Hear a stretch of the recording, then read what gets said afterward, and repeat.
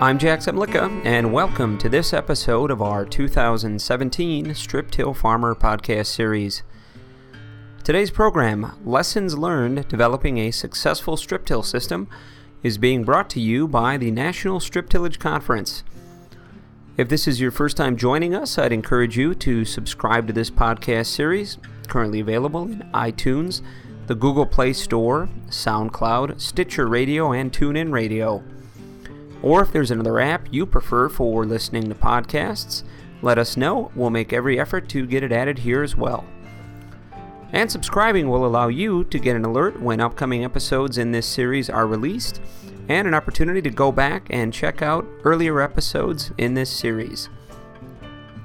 Again, today's program is being brought to you with support from the National Strip Tillage Conference.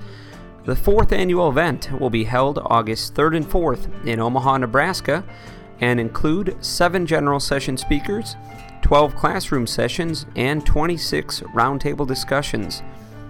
Also featured is a special pre-conference workshop on Wednesday, August 2nd, with cover crop expert Steve Groff. You can find more information and download the just-released speaker program, as well as register for this can't-miss strip-till-focused educational experience at www.striptillconference.com.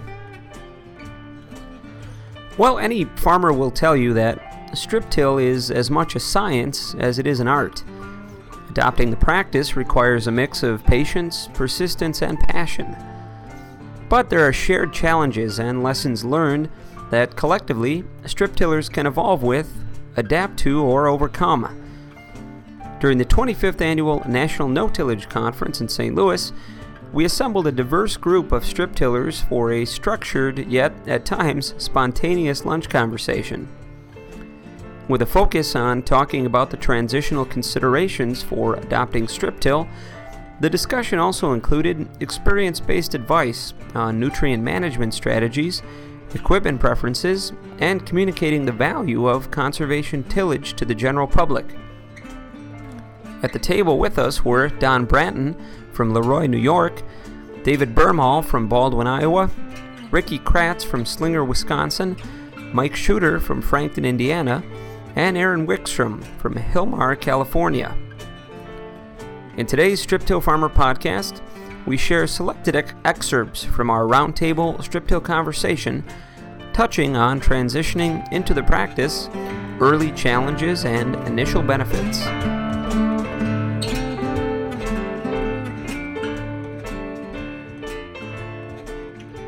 Probably want to have everybody introduce themselves, maybe share a little bit about their operation, how they got into strip tilling, how long they've been strip tilling, and then we can kind of transition into a few more specific things. So, Aaron Wickstrom, Hillmar, California. We've been dairy farming, crop farming in Hillmar for 76 years. I'm 4th generation farming there with by route of Chicago, South America, and stuff in between before I came back. Kind of my initial push into conservation tillage, strip tilling was just looking at that side of our business. Being a dairy farmer takes so much of our time. We just kind of plateaued on yields and just the amount of expense we were spending, deep ripping, double misting, land finishing, with our three crop rotation throughout the year is just really expensive. So looking at the economics, I heard of a environmental group in our area, Sustainable Conservation, was doing some strip till trials on a 40-acre field a couple miles away from us. So went out, took a look at it, and I was like, this is a no-brainer. So next did a couple weeks of researching equipment, ordered equipment, and converted all 1,000 acres over the following year. So it's been good. Yeah. Don, we had an association somewhat with Ray Rawson out in Michigan, so we kind of followed him. In '96, we bought his own till planner, so got to know Ray at various meetings. We visited his farm. He was doing some pretty wondrous things. And in '96, we bought his own till planner. 2004, we bought an Underfirth zone builder, 12-row zone builder. our diversification of crops led us to thinking we needed, at that time, up to 2004, we needed to do something to alleviate some of the soil constraints that we're encountering.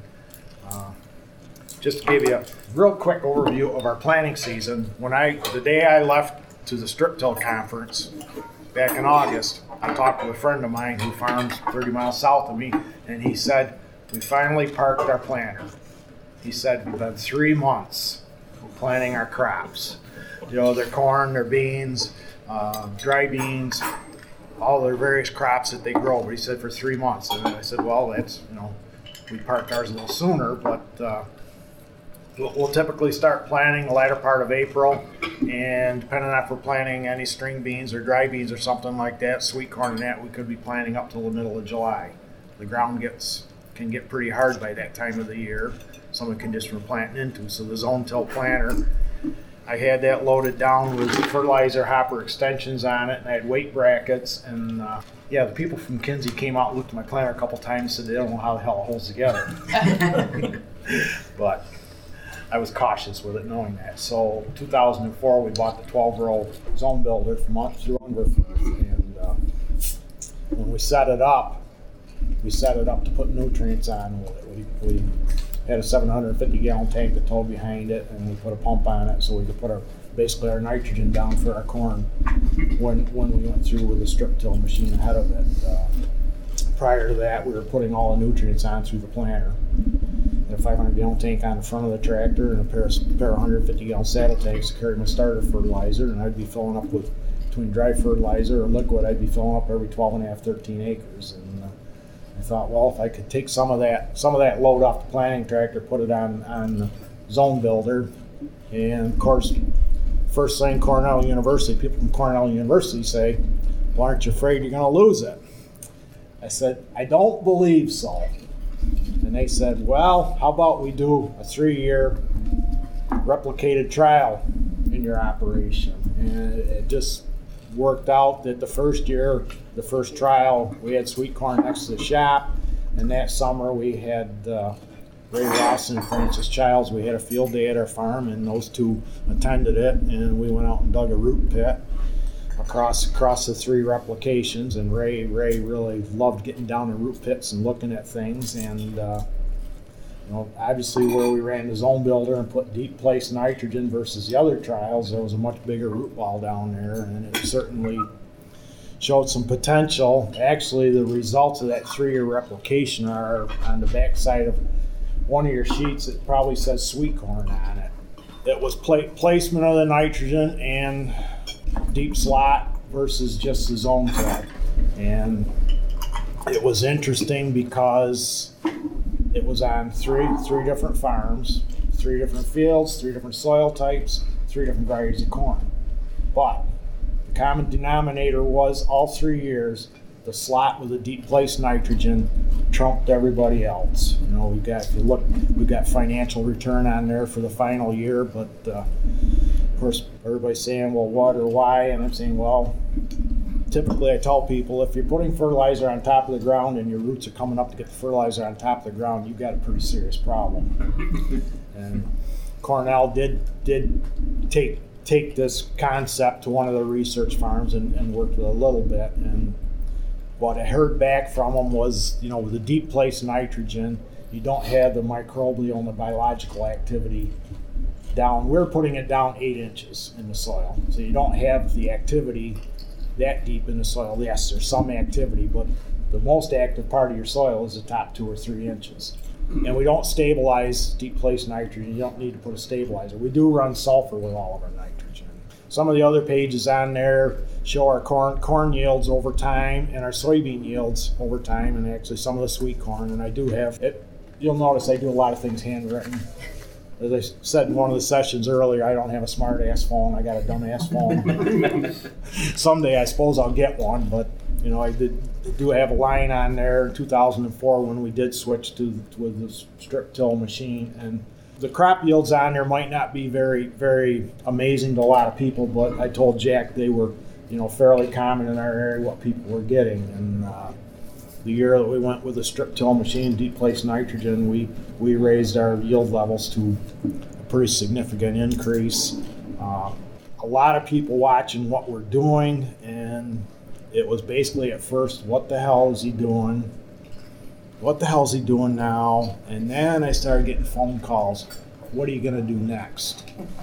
And pretty much everybody in our area now has switched over to some reduced till, and there's a lot of strip till. I think all of our neighbors, even the biggest naysayer, just up the road around the corner from me that was always watching, and he's kind of sneaky, but he confided in me a couple of years ago. He runs a strip till machine now and got a no-till planter. He plants the soybeans. He said he was always conventional moldboard plow, fit the fields. He said if I had to go back to moldboard plowing and that, he said I'd be done and quit.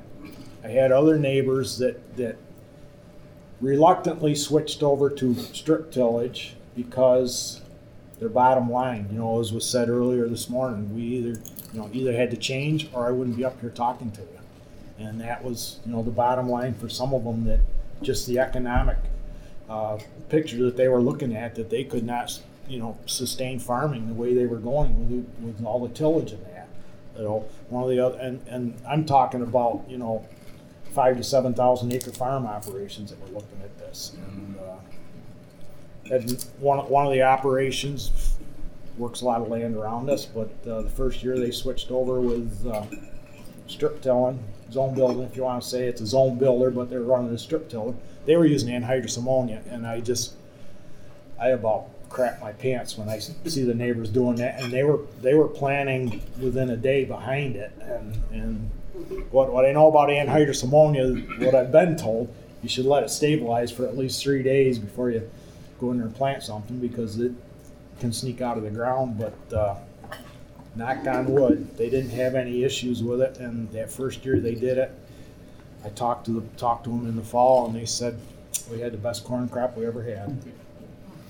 And that's pretty much a general consensus of what people are seeing. We've used it on vegetable crops, sweet corn, snap beans, and we've used it places that, it's like, what the hell are you doing? And the processors, all of our vegetables, peas, sweet corn, lima beans, are processing vegetables. So a local processor takes them and processes them, and they did not embrace any type of reduced till, minimum till, strip till, no till.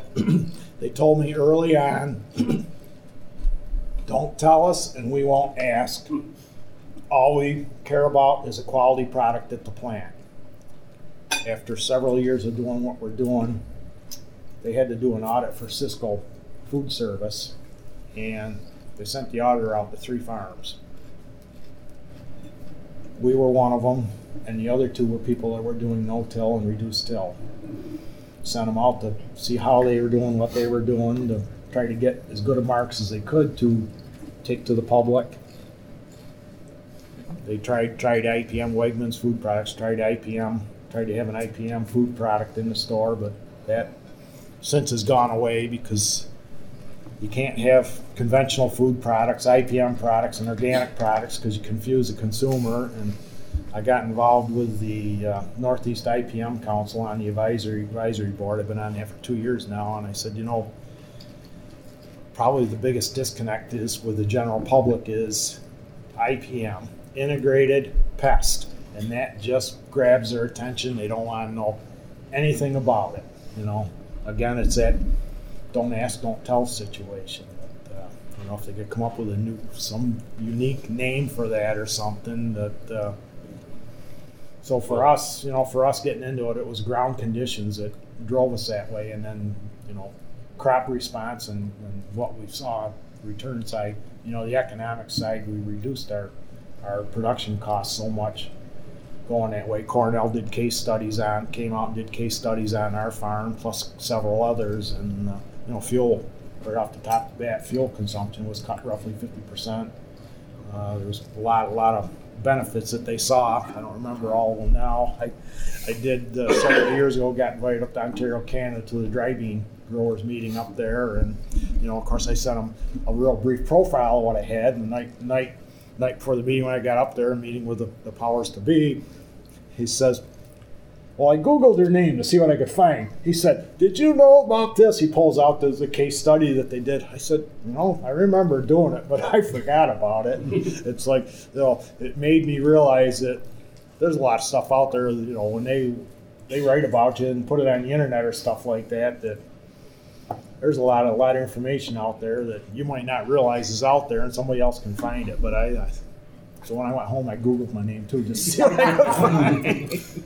But what we've done and where it's taken us, I can't say enough good about it. Nutrient management is certainly a huge component of it. We've got a liquid system.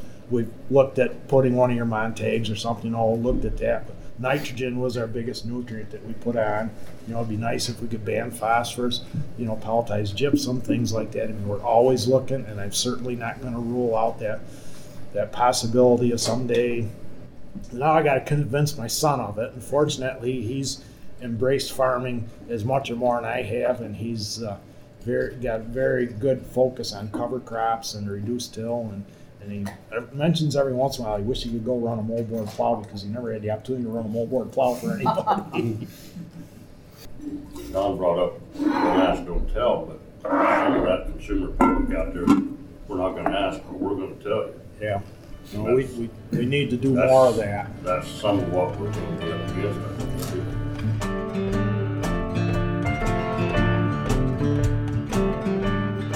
We'll get back to the conversation shortly, but I want to again recognize the National Strip Tillage Conference for supporting this podcast. The 4th annual event will be held August 3rd and 4th in Omaha, Nebraska, and again include 7 general session speakers, 12 classroom sessions, and 26 roundtable discussions. Also featured is a special pre-conference workshop on Wednesday, August 2nd, with cover crop expert Steve Groff. You can find more information and download the just-released speaker program, as well as register for this can't-miss strip-till-focused educational experience at www.striptillconference.com.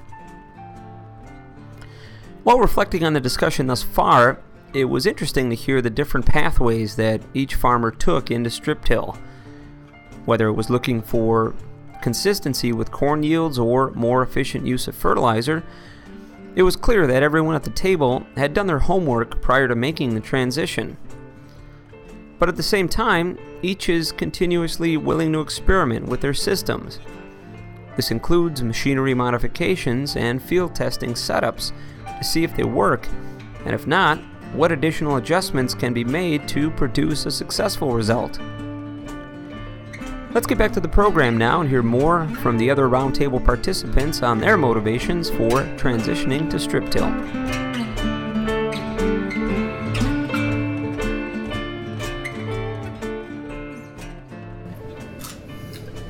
David, maybe a little about your operation. Well, it won't be that much. I'm from East Central Iowa, farm most all highly roadable land. I've been no-tilling quite a few years, and I went to strip tilling just to work up the corn on corn ground needed just a little more work. And got a progressive bar, tank, dry fertilizer, and I've probably been doing that for 10 years. So got beef cows on my ground, so I like to, at least if I run that over, I got a little tillage where at least I want to plant, so that seems to work. I guess that's about it. Sure. Ricky? Well, we also follow kind of Ray Ralston with the Ralston system, and in '99 I started looking to try to find. I didn't like how unreliable my planter was, I guess you could say, and so we started looking, and so we're kind of looking for the same concept of that zone tillage.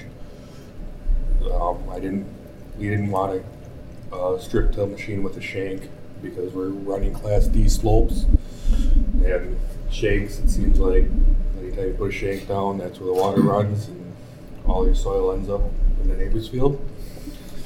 And so we ended up purchasing a Soil Warrior. So we like the idea of the big hog, and then the dual in the spring. We went away from the big hog, and now we're just using the dual wavy coulters in fall and spring. So we're doing a 2-pass. The reason is I don't want to put my nitrogen out in fall. I want to put it out in. We're running CECs in the anywhere from 7 to 15. So we have a big leaching problem with nitrogen in our area. So I don't know. We were real happy. We were real happy with the yields we were getting using the Ralston system. It seemed like you lost your lows in the yields, but you lost your peaks too. And when we started strip tilling, we started gaining them 15, 20 bushel peaks that we weren't seeing with the Ralston system. And it gave it so that I can have a 12-row planter do.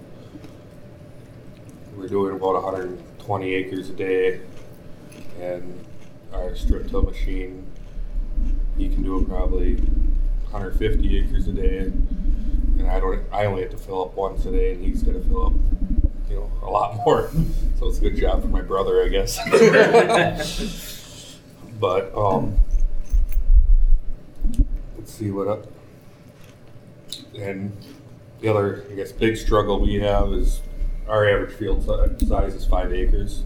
So the big challenge for us was figuring out how we're going to name these lines. Because we're doing outside rows, inside rows, and there's not a square-shaped field. If it's square, it ends up being houses around by us. Mike? We started out no-tilling in 83, pick year, and back up just a little bit when I was at Purdue and started 69, 73. Kept seeing some work that Stan Barber had done there at Purdue in the 60s of strip applying fertilizers and how much more efficient that was. And that's been how many years ago now? But that always stayed with me even after I got out of school. And started no-till on the corn in the bean stubble actually first before we did beans in the corn stalks. And because the drill we had at the time, we didn't want to trade right away. It wasn't that old, and it wouldn't no-till beans. But we started out with a Ralston system. I think everybody kind of did at that time, and had a 12-row planter with a toolbar we put on the front of it and 3 coulters, and then back run that way for quite a few years. Got to using forget what it was called, a row cleaner that looked like a miniature wheel rake. Just one wheel set on an angle, and we built some mounts and put that in front of the Ralston system. Really kind of helped clear that residue off and got things. I mean, that's just one of the progressions we went through. And I think anybody that strip till has gone through, if they haven't gone through a dozen progressions, they haven't gotten to where they need to be yet. But went from there and built a 24-row no-till planter in 93 with just 2 Ralston coulters and that row cleaner on it. I talked to Ray quite a little bit. I don't have room to put 3 coulters on here, weight-wise and so forth. He said 2 coulters going into bean stubble ought to work fine.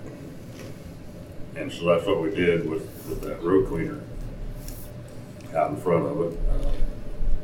Tom Beckman's told me that, as far as he knows, that's the first 24-row no-till planter in the state of Indiana.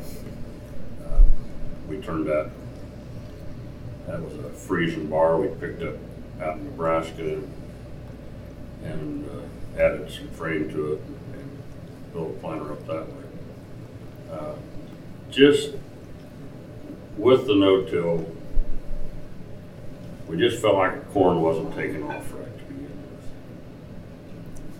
and got to working on ideas. Had a neighbor that tried just a little bit of strip till and run around in the field for us once with I think he had a 12-row strip till bar at the time.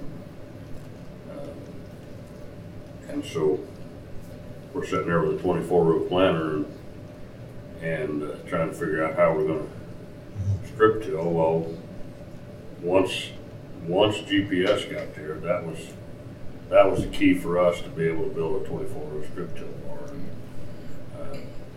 We started out with a Blue Jet ammonia bar, and we picked up a 2-hopper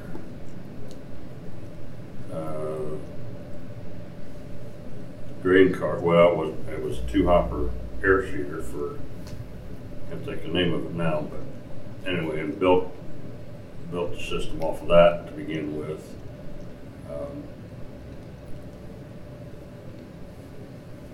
Guys kind of got tired of changing a 24 shank strip till bar back to a 23 shank ammonia bar on the same bar every year, and then having to change it back. You end up having to move every shank on that bar to do that. So we finally went to a John Deere 24-row planter, and we're set up with Martin row cleaners and spike closers at the time, and took that planter bar frame then and built a 24-row strip till bar out of it with the Blue Jet shanks. Just basically got another set of Blue Jet shanks, so we didn't have to switch them back and forth all the time. Like the closures on that Blue Jet shank, it done a really nice job of building the burn for us. Actually still use those closures on our anhydrous bar, because with those on there, Patrick runs the bar and he can run 7 miles an hour with it. And if he can see corn, he can run 7 miles an hour with it and not cover it up, because those closures are catching all that dirt. And we were working back and forth. We felt like we wanted a 2-hopper cart, because we've always done a lot of variable rate fertilization. High ground always needs more phosphate, low ground always needs more potash, and we used to do that manually with a Rawson hydraulic drive on a dry fertilizer box. When you're sitting there back and forth as you're driving, so that was before we had mapping software and everything else. So we've always felt like and our soil test is done on soil types, and so we just wanted a 2-hopper cart at least, so we could variable rate potash and phosphate separately. Felt like that was the most efficient way we could handle it. And we got to adding micronutrients to it, manganese, zinc, and sulfur. And it didn't take too long to figure out that we're either over applying that micronutrient or under applying it, because we're variable rating it with the potash or the phosphate. And so we got to the point we were ready to make the next step, and we went to a sulfur air cart with 3 compartments on it, 260 cubic foot compartments and 65. And that let us put the micronutrients in a smaller compartment, only putting 40 pounds of those on, potash and phosphate in separate compartments. And then we put together a strip till bar that's a Stinger bar, which is made by Monostem Planters up in Ithaca, Michigan,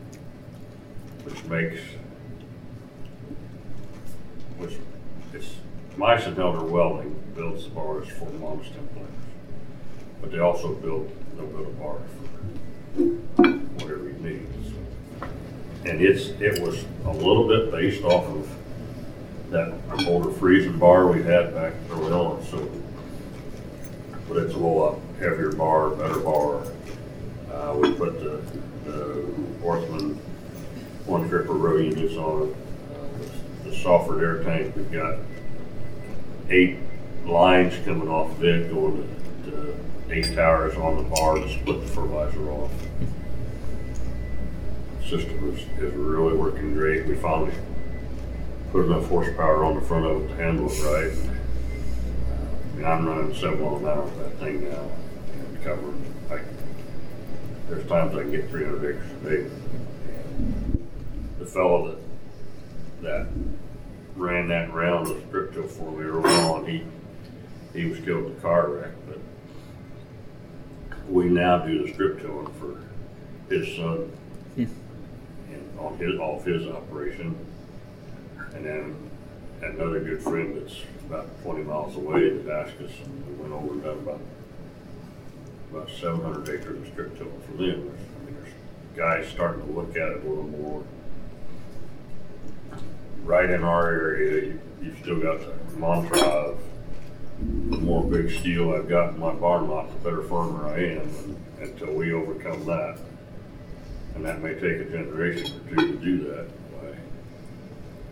they're not going to want to do the management it takes to have a variable rate map that's going to variable rate 3 different products, and it's going into long-term a tractor to do it. So kind of where we're at.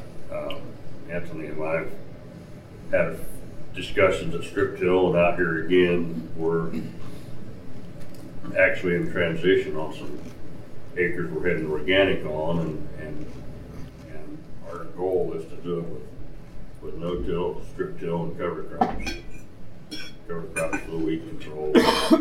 One thing we're kind of looking at, we won't be doing organic corn till 18, so this fall we'll want to be strip tilling for that. Trying to figure out what we make strip till. We're talking about some pelleted poultry manure. Just trying to figure out what we can handle with what we've got, or whether Anthony's got something better we can handle it with. But looking at that, basically that pelleted poultry litter for a starter fertilizer on an organic system. I mean, we're not going full organic. We'll have maybe 20% of our acreage be organic when we get done. We're not going to put much of any organic on the rented ground, I don't think, so that's going to limit it to mostly owned ground. So, but that's kind of where we're at and where we're headed, I guess. Well, that's what my son keeps talking about. He's got a friend of his he went to Cornell with. His friend's a dairy farm, and they got some robotic milkers in there now, but they're set up organic, so they aren't all that far away from us. But Chad and he talked quite a bit, and Chad said Chad would like to figure out how we could do some organic no-till, not do official, right. Not go through the 3-year period to get some ground certified organic, but just something we do on our own operation. You know, if we make it work, fine. If we got to go in with a chemical or something, but certainly to look that way, and with cover crops. Yeah, and I just said in the last session we were in, I think our work towards organic on some acres is going to affect the rest of our operation in finding some things that we can do different. Right.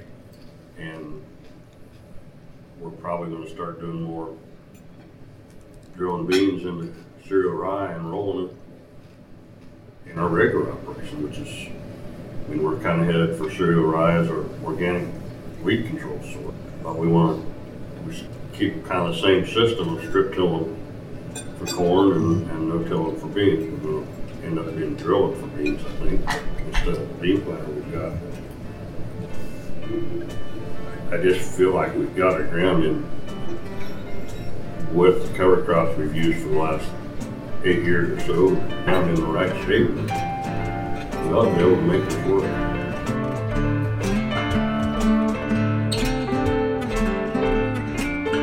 Well, thank you to each of the strip tillers for sharing their perspectives and pathways for getting into the practice. And again, we'd like to recognize and thank the National Strip Tillage Conference for supporting this Strip Till Farmer podcast.